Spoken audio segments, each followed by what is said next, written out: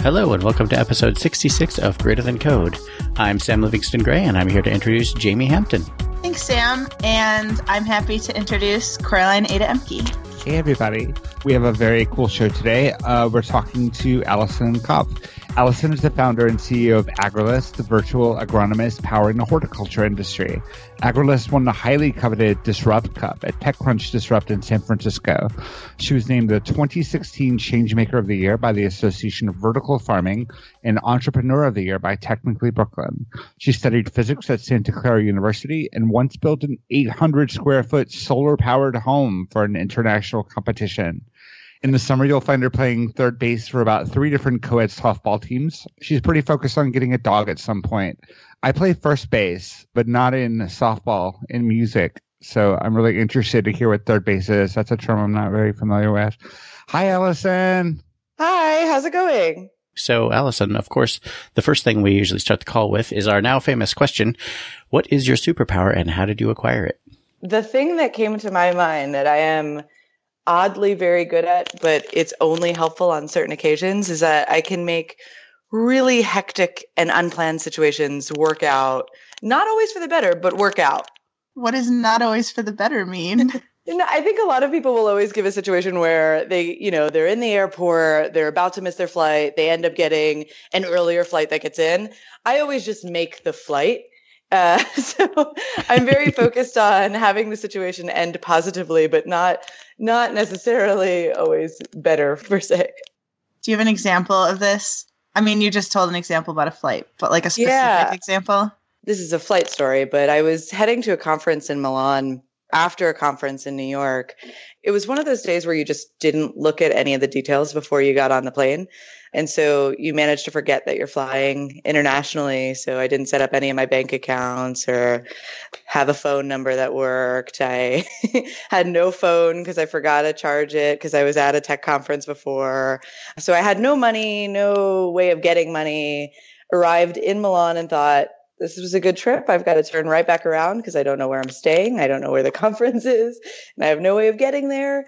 Panicked in the airport for a good 45 minutes or so and managed to somehow get enough money to get into a cab. And I had remembered the hotel name, but not the conference name. And so jumped into a cab heading towards to the hotel, which then I saw out of the corner of my eye, the convention center I had to be at. Pulled in and like a bat out of hell ran in and gave a talk 5 minutes later. And so figured it all out. Again, not necessarily for the betterment of my stress levels, but gave the talk and then got to spend the afternoon breathing. Wow. I would have died. I think I just would have died. I'm having a panic attack right now just hearing about it. It was a pretty panic inducing. I definitely had a bit of a panic attack and thought I was just going to turn around and fly home. Yeah, and travel is so stressful anyway. I travel a lot to speak as well. And I try to take this approach to traveling where I'm like, once I'm at the airport, it's like, okay, lots of things could potentially happen, but I know that eventually I will arrive. And I try to make it easier on myself by always flying out the day before and always leaving a couple of days there. And I'm a very disorganized person, so I rely pretty heavily on lists. And I have this like outline document. It's like, hey, did you remember a brush? But yeah, travel is so stressful, and I cannot imagine what I would have done in your situation. I hope the talk was well received. I hope so as well. This was a few years ago. The mentality that you go into with that situation is one that I love a lot, which is the Stockdale paradox. I don't know if you've heard of it. Who was a prisoner of war, and he kept getting asked, he survived the war, and they asked, what was it that got you through? And a lot of prisoners had said Christmas is actually like this feeling of family and security was a thing they held on to pretty dearly. And he said, no, it was just, I was so confident that there was never a doubt in my mind that I was just good. Everything was going to work out.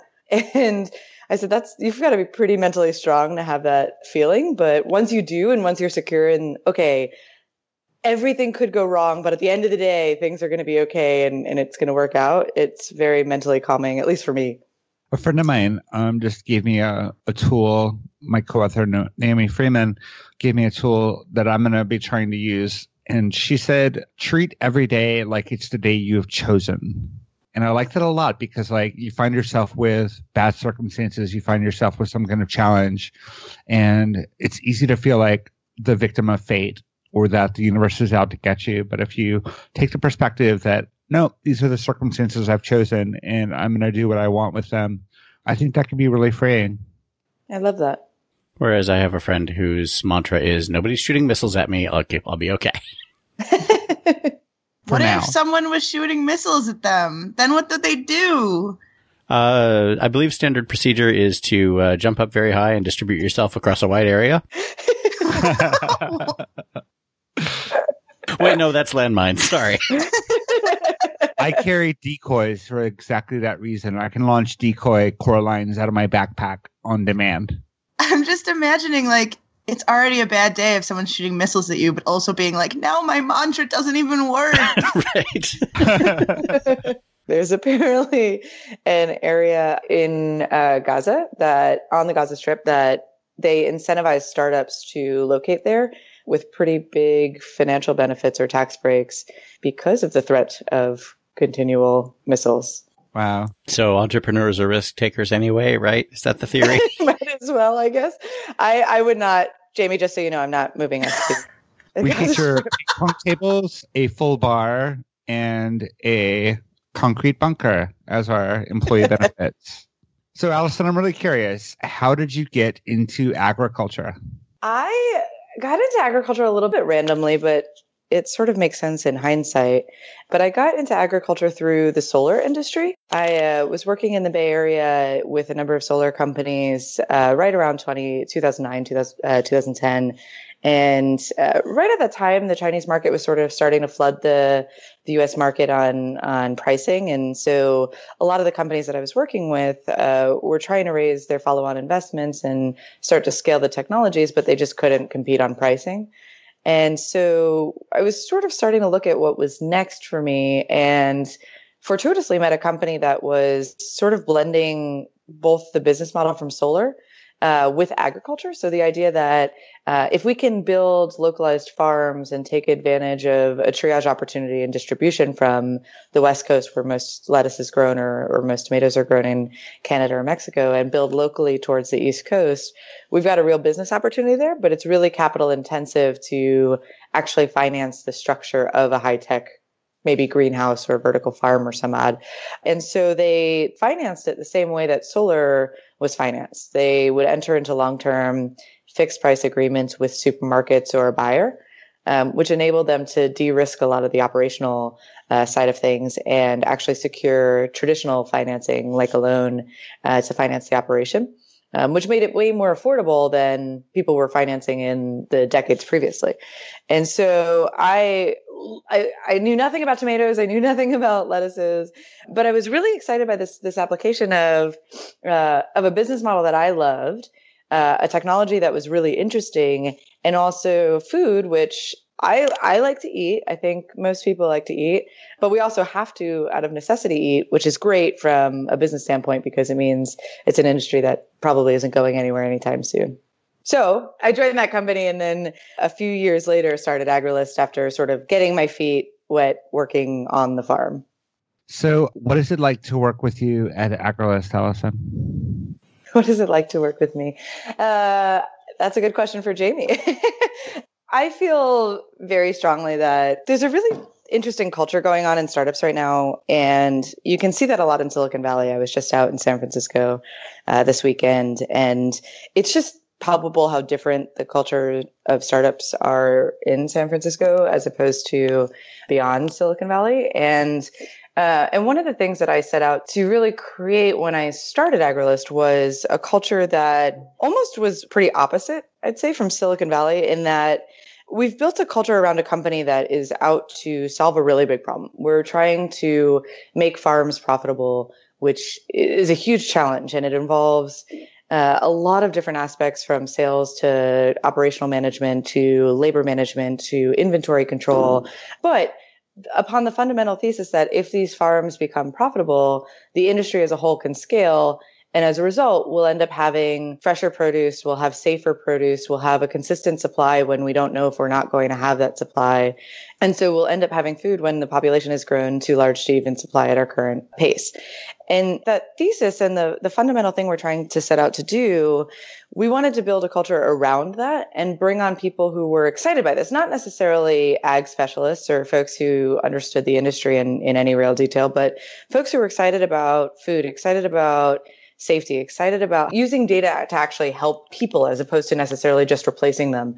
And so that was the sort of first and foremost tenet of how I wanted to build a culture around. And then as far as what it's like to work with me, I'm hugely competitive. I like to win, but I also really like helping other people level up or win in and of themselves. And so I hope that my management style is really just bringing on people who are excited and talented and smart and can get the job done, but want to grow and want to increase their skills and want to contribute in a way that I can help them do. So is there a particular team culture that you are striving for? And if so, like, how are you working on making that happen? There's a few things I think that make up our culture. We're a remote first team, so especially on the engineering side, and so we have folks in everywhere from Hudson Valley to Jamie's up in Buffalo, and now we have somebody in San Francisco and somebody in Montana who just joined.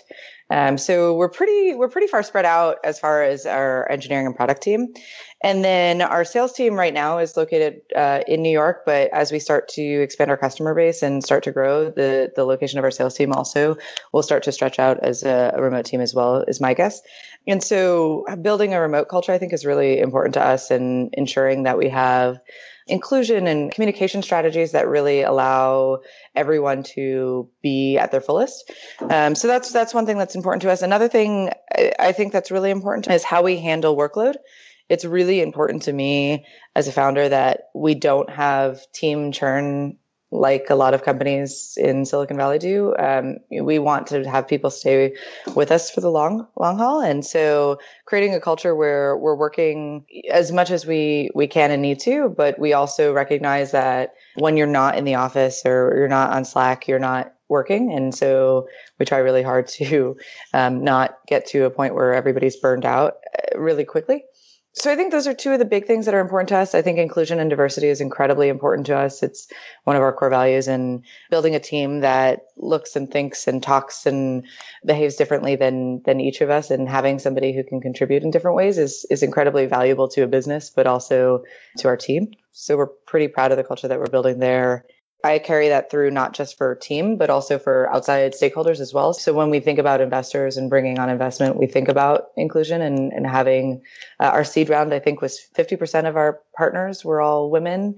And so trying to bring on sort of maybe gender diversity or racial diversity or geographic diversity. We're not all located in New York or Silicon Valley. So those are things that are pretty important to us as a team. The company I work for, Stitch Fix, is going through a rapid hiring phase.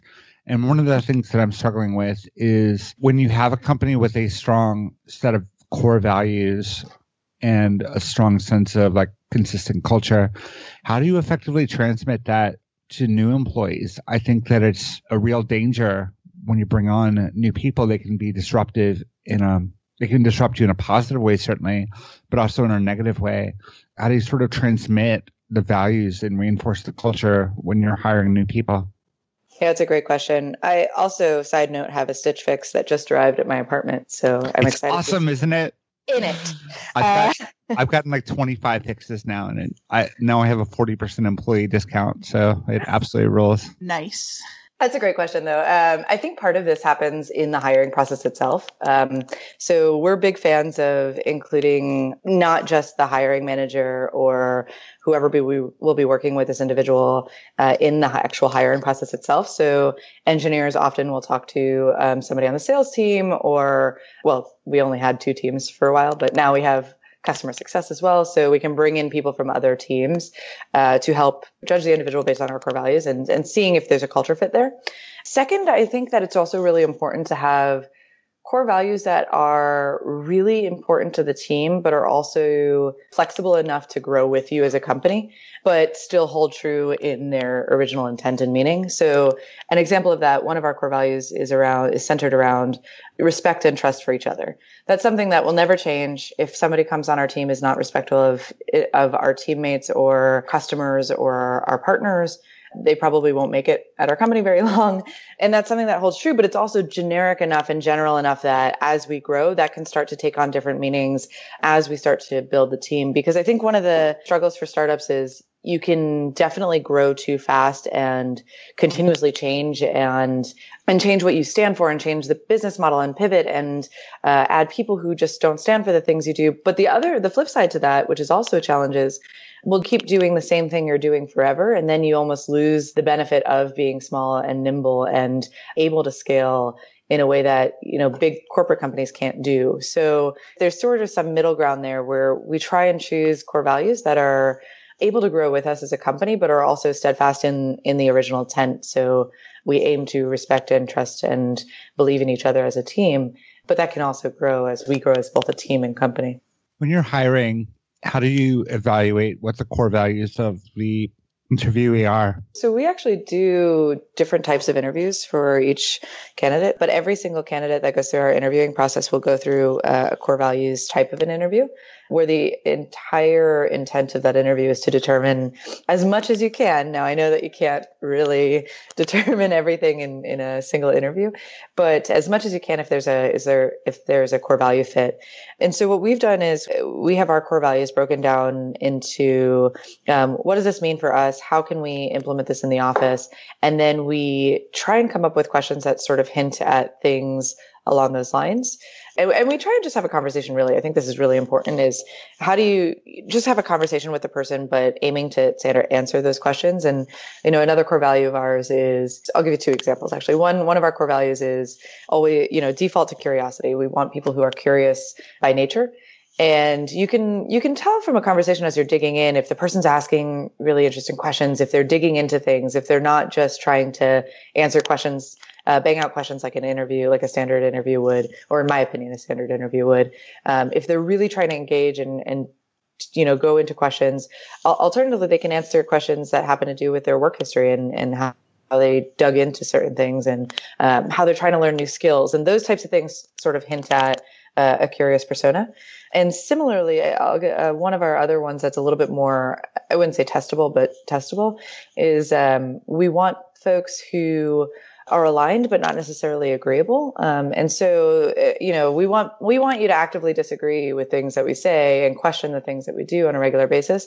But at the end of the day, when the team has figured out the direction we're going down, we need to all be on the same page and ready to sort of kick out the wheels. And that is something that you can sort of tell by interactions with prior managers or disagreements with company direction and things along those lines.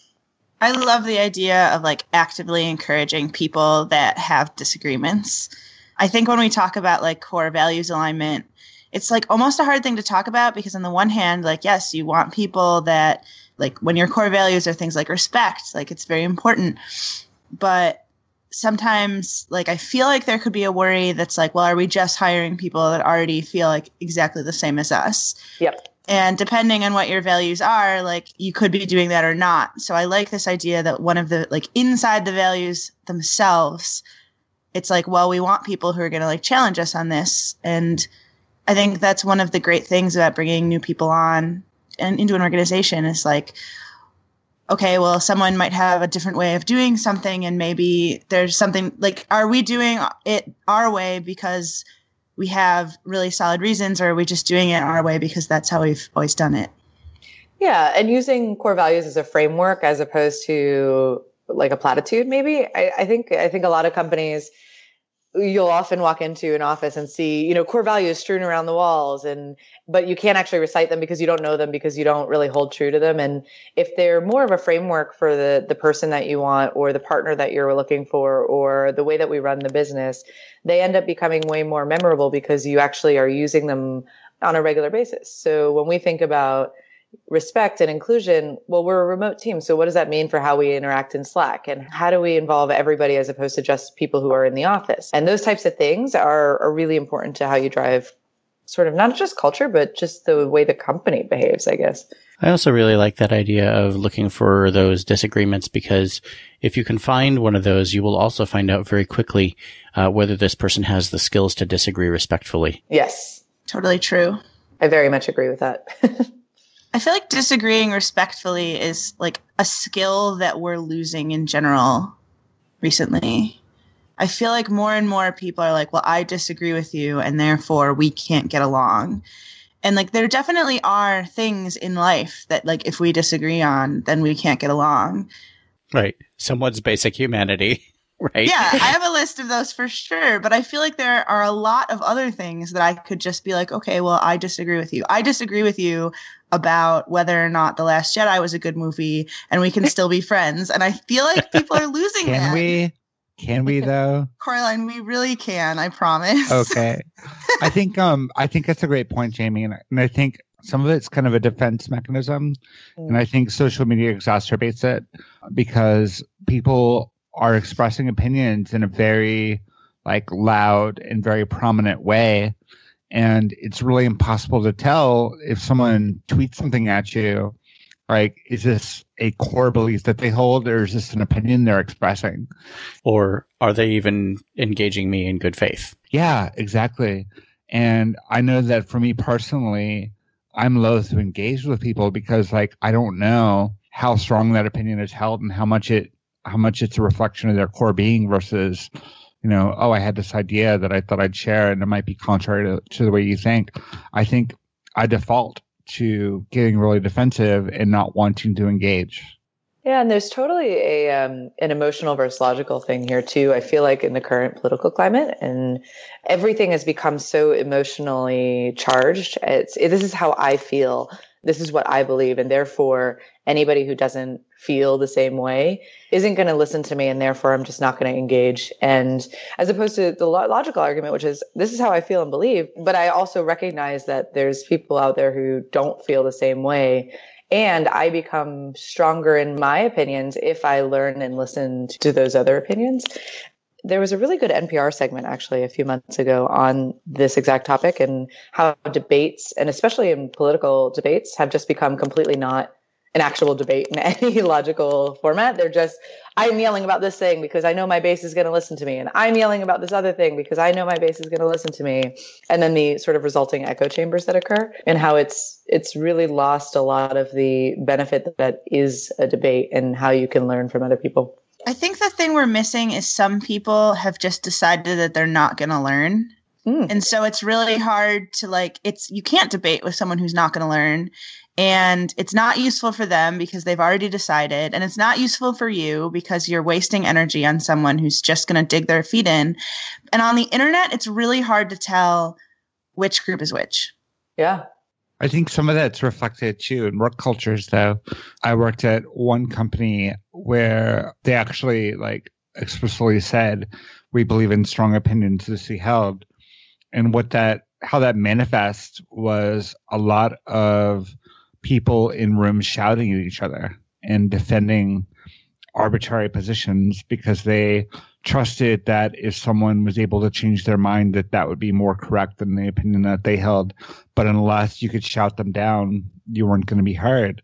And that was a pretty awful environment for me and for other women on the team because we were not comfortable interrupting people. We were not comfortable raising our voice in like a loud and kind of threatening manner. We favored collaboration in that kind of environment. There was no potential. There's no possibility for collaboration. I don't know if it's even necessarily gendered. Like certain people just don't want to fight. They don't want to have to fight to be heard. And in a work setting, I don't think you really should have to fight to be heard.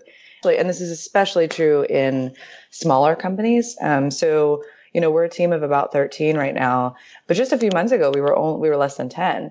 And at less than 10 people, everyone was brought onto that team to our team because they can and should be contributing and because they bring something to the table that we didn't have before.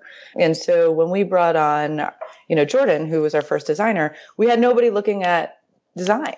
And so if he said to us, if he stopped talking because we were just talking over on design, that almost is the exact opposite of why you would bring somebody on who has design experience. And same goes for any role on especially early stage teams. But even as you get larger, if you were brought onto a team, you should have been hired because they need a skill that you can bring. Even if it's just we need more of that skill, you're bringing a skill to the table, and hopefully more than just skill, to contribute. And so you shouldn't have to, in my opinion, you shouldn't have to fight to be heard when you want to bring ideas to the table. Yeah, it seems like you shouldn't just hire for a skill, but also ideally for a perspective. And if people can't contribute their perspectives because the working style is not conducive to that, then you've kind of failed. One of the really important things for me in a working environment is very clear boundaries between work life and home life, which I think is really challenging in a remote culture where you're relying on asynchronous tools like Slack and email to a heavier degree. And I actually had feedback from my boss because he would get so behind during the week on his to-do list. He would take Saturday morning to catch up and send out a bunch of emails. And I told him that creates this impression on other team members and people who report to him that they needed to be responding on a Saturday and that there was an expectation of working beyond business hours. Mm-hmm. I think that's more true in a startup where you have a lot more tasks that you're juggling. So is that something you've dealt with at your company, Allison? And how do you reinforce those boundaries and keep people healthy and happy? Yeah. I think about this a lot. And I think about this a lot, not just from a team perspective, but from my personal perspective, because I'm really bad at this. But I'm also in the founder role. And so I innately just am thinking about this in a way more significant way than I would expect of anybody else. But one of the things that I've been thinking about a lot lately is the difference in work expectations inherently in different types of roles. And I find that this is so much more of a challenge for the engineering culture, actually, than it usually is for sales culture. Sales culture, because they're so quota driven, they have a structure that they're innately going to sort of fall into. And that may make them available at certain odd hours, but it also means that I'm going to front load as much work as I can so that I can get to my quota or close to my quota and sort of set myself up so that my month is successful.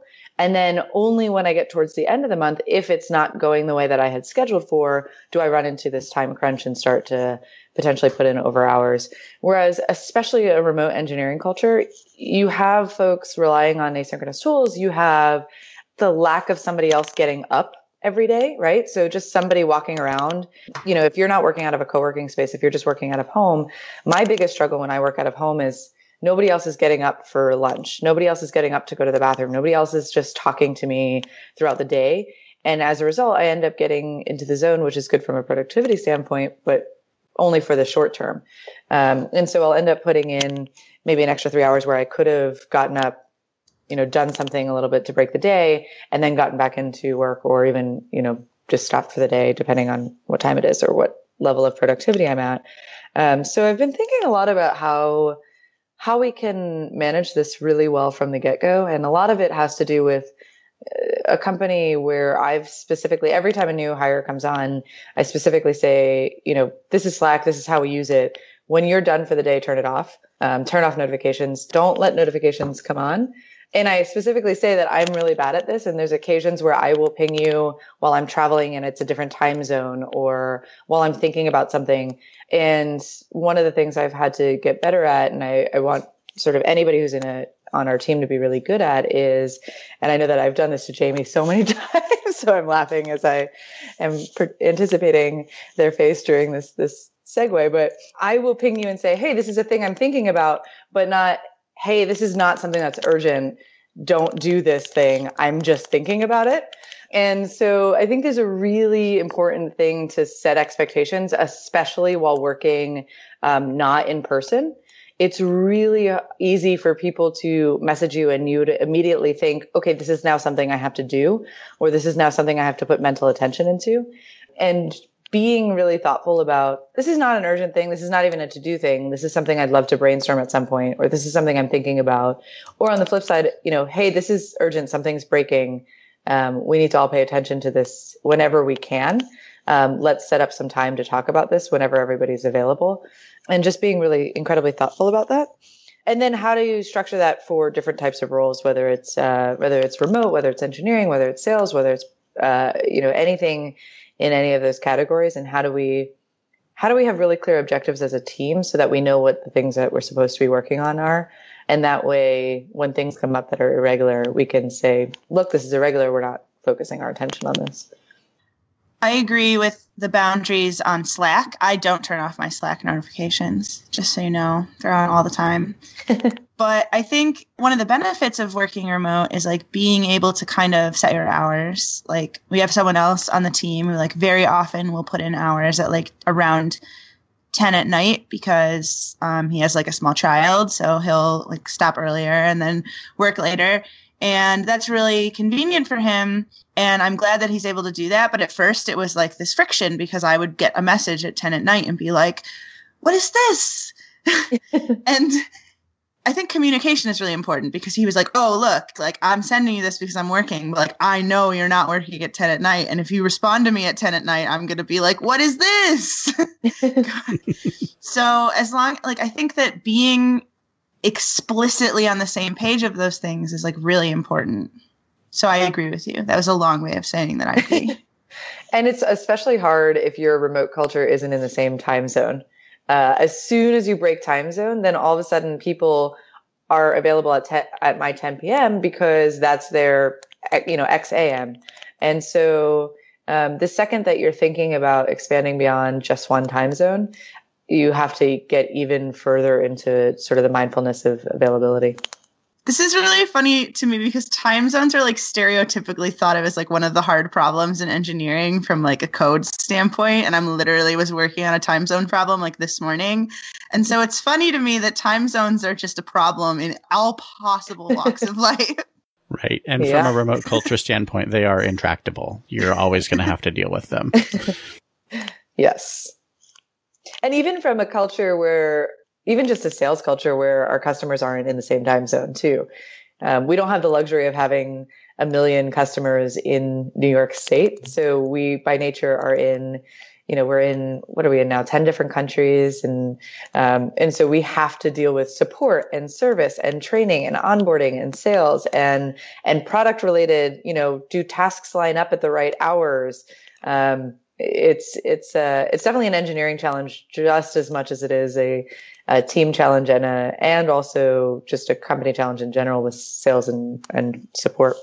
So one of the things that we brought up before the call as a possible topic was talking about the tech stack for farms. And, curiously for a tech podcast, we don't actually talk about technology very much, but I'm really curious about what tech looks like in the context of a working farm. Yeah, so the customers we're dealing with are primarily small commercial operators this is their primary business, but it's also not going to make them millionaires, most likely. And so they're small commercial operators, and that inherently brings a number of challenges from a technology perspective because we're dealing with a world that is mixed in technology. So our customers tend to be on Facebook and understand how to use technology and maybe even came from prior businesses where they were using large ERP systems. A lot of our folks come from manufacturing backgrounds or even sometimes IT or not usually software engineering, but IT implementation backgrounds. And sometimes we have 2 customers, I think, that were software engineers. So they've got familiarity with technology from, as simple as using Facebook to as complex as developing their own. And when you walk into a farm, you have a real mixed bag. So you've got everything as low tech as plastic hoop houses that would be under our control. So just a plastic covering over a field to something as high tech as a fully automated, they call them plant factories in Japan. And so you've got this mix, but also even within that customer base, you have a mix. So a standard greenhouse I'll use as a good example as a sort of middle line baseline. And you can walk into this greenhouse and it's probably a glass structure growing either a vine crop, so tomatoes, peppers, cucumbers, or something like lettuces or herbs. And one of the most important technological pieces that they have to have in the farm is a climate control system, because that for the grower is a risk insurance policy. If I am investing hundreds of thousands to millions of dollars into a structure, it better be because it's extending the seasonality of my planting cycle. And so if I'm going to do that and I'm in any climate that isn't completely optimized already externally, which is nowhere in the world, then I need to have some sort of climate control, because I have to protect against the downside that it might be snowing outside one day, or it's going to be really dark in the daytime, which means it's going to be expensive to run my lights. And so I have to have this somewhat black box controlling at least your mechanical pieces, your climate related mechanical pieces. So your lights, your temperature, your humidity, CO2, anything that would affect the climate of the plants.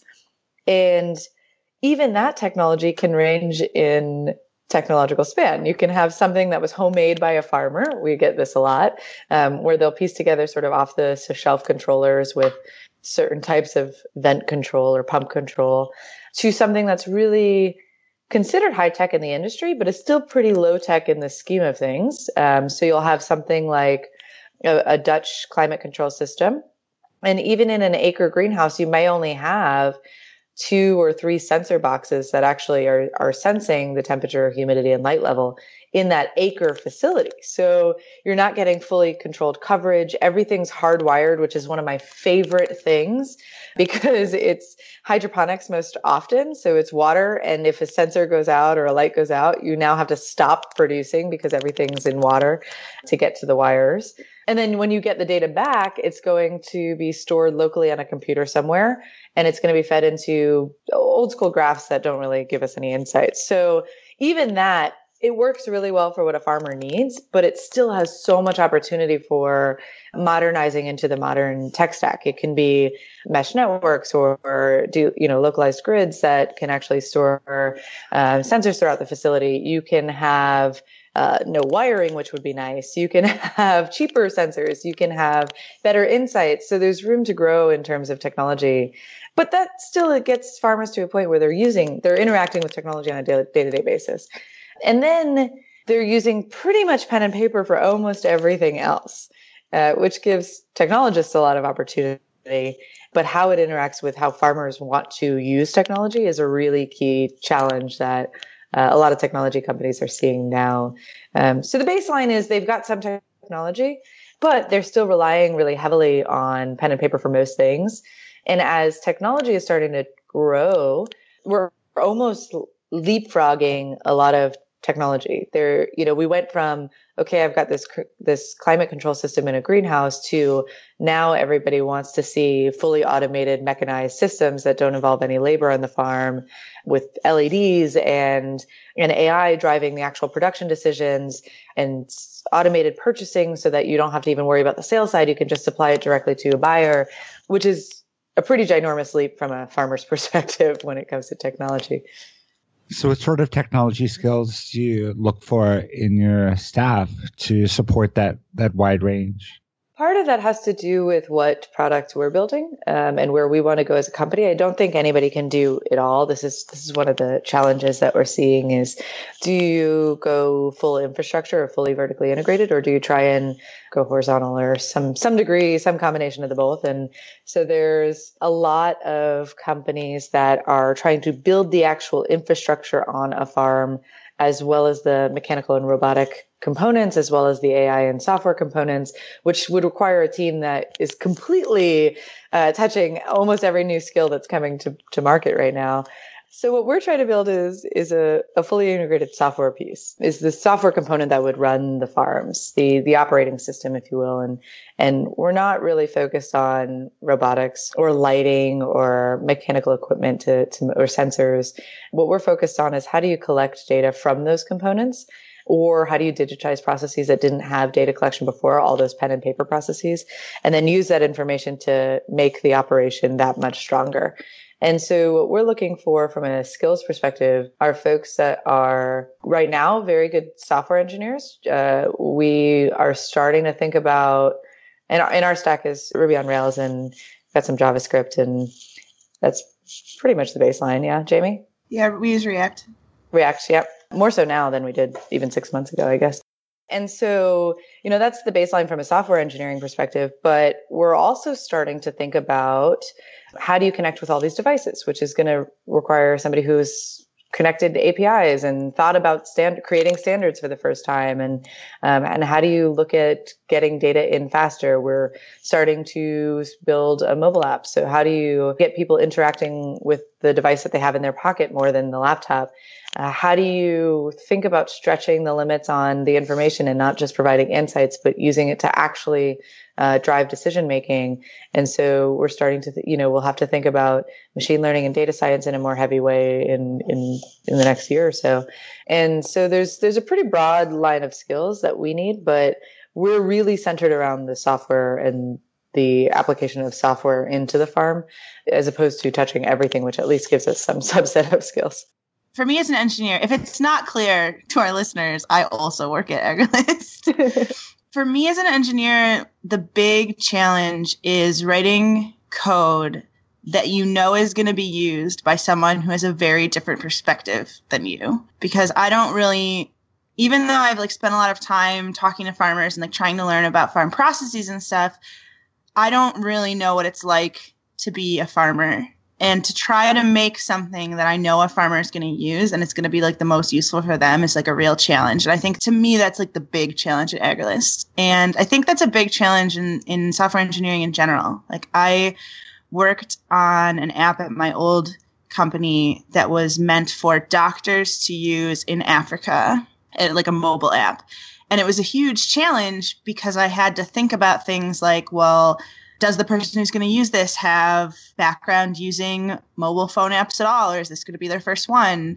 Are they going to have internet? The answer was no, they weren't going to have reliable internet. So we had to deal with that. Are they going to have reliable power? Honestly, the answer was no, that I realized after I'd been working on this for a while and coming at all of these challenges from an aspect of how is this person going to be using this? What constraints are they going to have that I don't have so that I'm not thinking about it?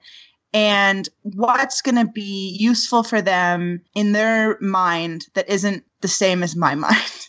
I feel we write a lot of code for people that are baseline very similar to us in a lot of ways, people who use a lot of technology and are enthusiastic about technology. And technology is a really important part of every part of their life, like it is for me. And to write an application for someone different from that is challenging, but it's also a very cool kind of challenging, in my opinion. Yeah, this is a big one that we think about a lot. And it's not just true for the engineering side, it's true for the sales side too. Do you hire folks who sold hydroponic equipment to farms, or do you hire folks who are really good at selling technology, especially for early stage startups where they understand that product is going to change on a regular basis? Because those are two very different skill sets and they're different people to hire.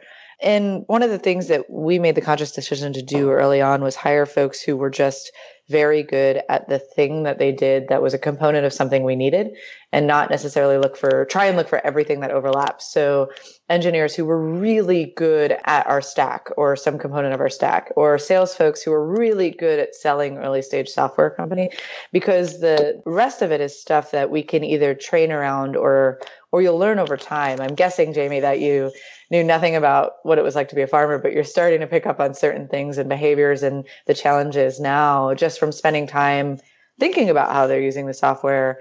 And luckily, we're also at a point now where, so we just brought on our first UX designer who has a PhD in psychology, and her whole thing is, how do you understand a user? How do you get into the mindset of what it's like to be a farmer and the challenges that they're going through? And then how do you help translate that for the team, both into product, but also in general from, a mindset of thinking, how do we craft our language that's more appealing to a farmer? How do we explain what we're doing in a way that farmers will understand? How do we, talk about the benefits and the values and why you should actually work with us?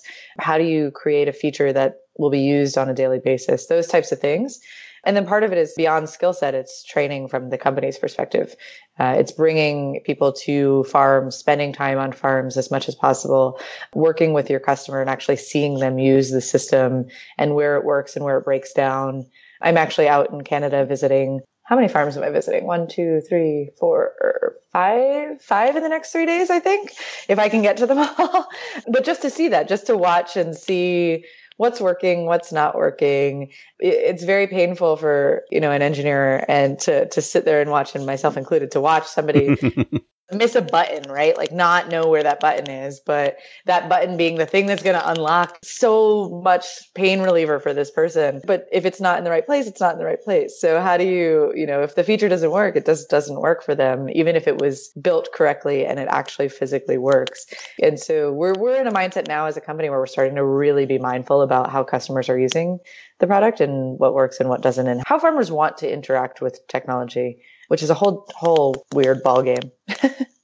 I think it's very tempting as a programmer to be like, well, why don't they just use it the way I built it? And it's just like, it feels good to say that, but it's not really useful to say that almost ever. Yeah. Or why don't they just pay the thing that we specified as a price? It's funny. The customer is a funny beast when it's introduced to a product, huh? Thank you very much, Allison. That was great. We like to close out the show by taking a moment to reflect on the conversation that we had and maybe highlight some things that we want to think about a little bit more. And one thing that the last sort of bit of our discussion touched on is actually something I just wrote about last Saturday. And that is, like, in the ideal situation, a developer is writing software that satisfies some need that they have. You're scratching your own itch. And the reason that works so well is because you are the user. So the feedback loop between the engineer and the user could not possibly be shorter. And the next sort of most ideal situation is where you are a member of a population of users. So you have something in common with them, and the company that you're working for makes something that serves a population that you belong to. There's some dangers there too, like categorical imperative and saying I am the customer and therefore I know what's best. But it's easier to be empathetic with people that you have something in common with. And then the more common situation for software engineers is where you're writing software for someone that you don't necessarily know, that you don't necessarily have a lot in common with. And the real challenge in a situation like that is practicing empathy for the user. And you have to be actively promoting a culture of empathy and doing things like going to the farm and doing the work and like getting to know who your users are and recognizing that your customer and your user are not necessarily the same person and really developing with empathy for them in mind. So I think that's really hard, and I really like the way it sounds like you're approaching that. My reflection is also kind of about empathy. There was a thread in one of the earlier conversations about hiring and this idea that like when you hire someone, you're hiring them because they bring something to the table, and therefore they shouldn't have to like fight to have a voice at the table. And I really liked the way that you put that, because I think when we discussed it originally, we were kind of talking about it a little bit from like a managerial perspective, like creating this culture. But I think that that's a really useful thing to think about, even from like a peer perspective. Like if you're sitting next to one of your peer coworkers and they're saying something that you don't agree with, or that you think is dumb or whatever, like taking the time to think, okay, we hired this person because we value their perspective, and like I am going to consciously not talk over them because we didn't just hire a bunch of clones of me. We hired different people. That would be terrible. It would be terrible. And I think it's important, like some people just naturally talk louder than other people, like not necessarily from a actual volume standpoint. But I think when we talked about people who are or aren't willing to fight about stuff to get heard, and I think some people are just wired to be like, yes, this is how I feel, and I'm going to say it. And I'm going to say it not necessarily meanly, but like forcefully, and like listen to this because I think it's important. Which, if you can do that respectfully, it's a good ability to have. But even if you're trying to be respectful, I think it's important to consider like, I need to consciously make space for other people who don't naturally speak as loudly as I do. So that's my call to action for myself, who speaks fairly loudly, and for other people. Curiously today, the thing that caught my attention the most was actually kind of a throwaway comment, almost a throwaway comment that you made, Jamie, about how some people on Twitter have just decided that they're not going to learn anything. And I think that's a really useful reminder to myself that I don't necessarily approach my day in terms of, hey, I'm going to learn something new today. But maybe that's a really a useful tool that I should use more. And mine is something that I've been thinking a lot about ancillarily, I feel like, but not necessarily in a way that can be utilized as much, which is around formalizing some of the ways that we think about remote culture internally for our company. So I really resonated a lot and learned a lot about, and I've been thinking a lot about how different people want to work and how they want to work, especially remotely, and how we can create a very open way to actually do that. All right. Well, thank you, everybody, for a really interesting call today. Before we go, we want to remind everybody that we are, in fact, a listener-supported show. And if you like what we do and would like us to continue to be able to do it on a weekly basis, we really need your support. So if you could head over to patreon.com/greaterthancode, any amount of money is appreciated, and we'll get you into our community Slack channel where we have a couple hundred people being extraordinarily nice to one another. We hope you'll join us. Thanks, everybody.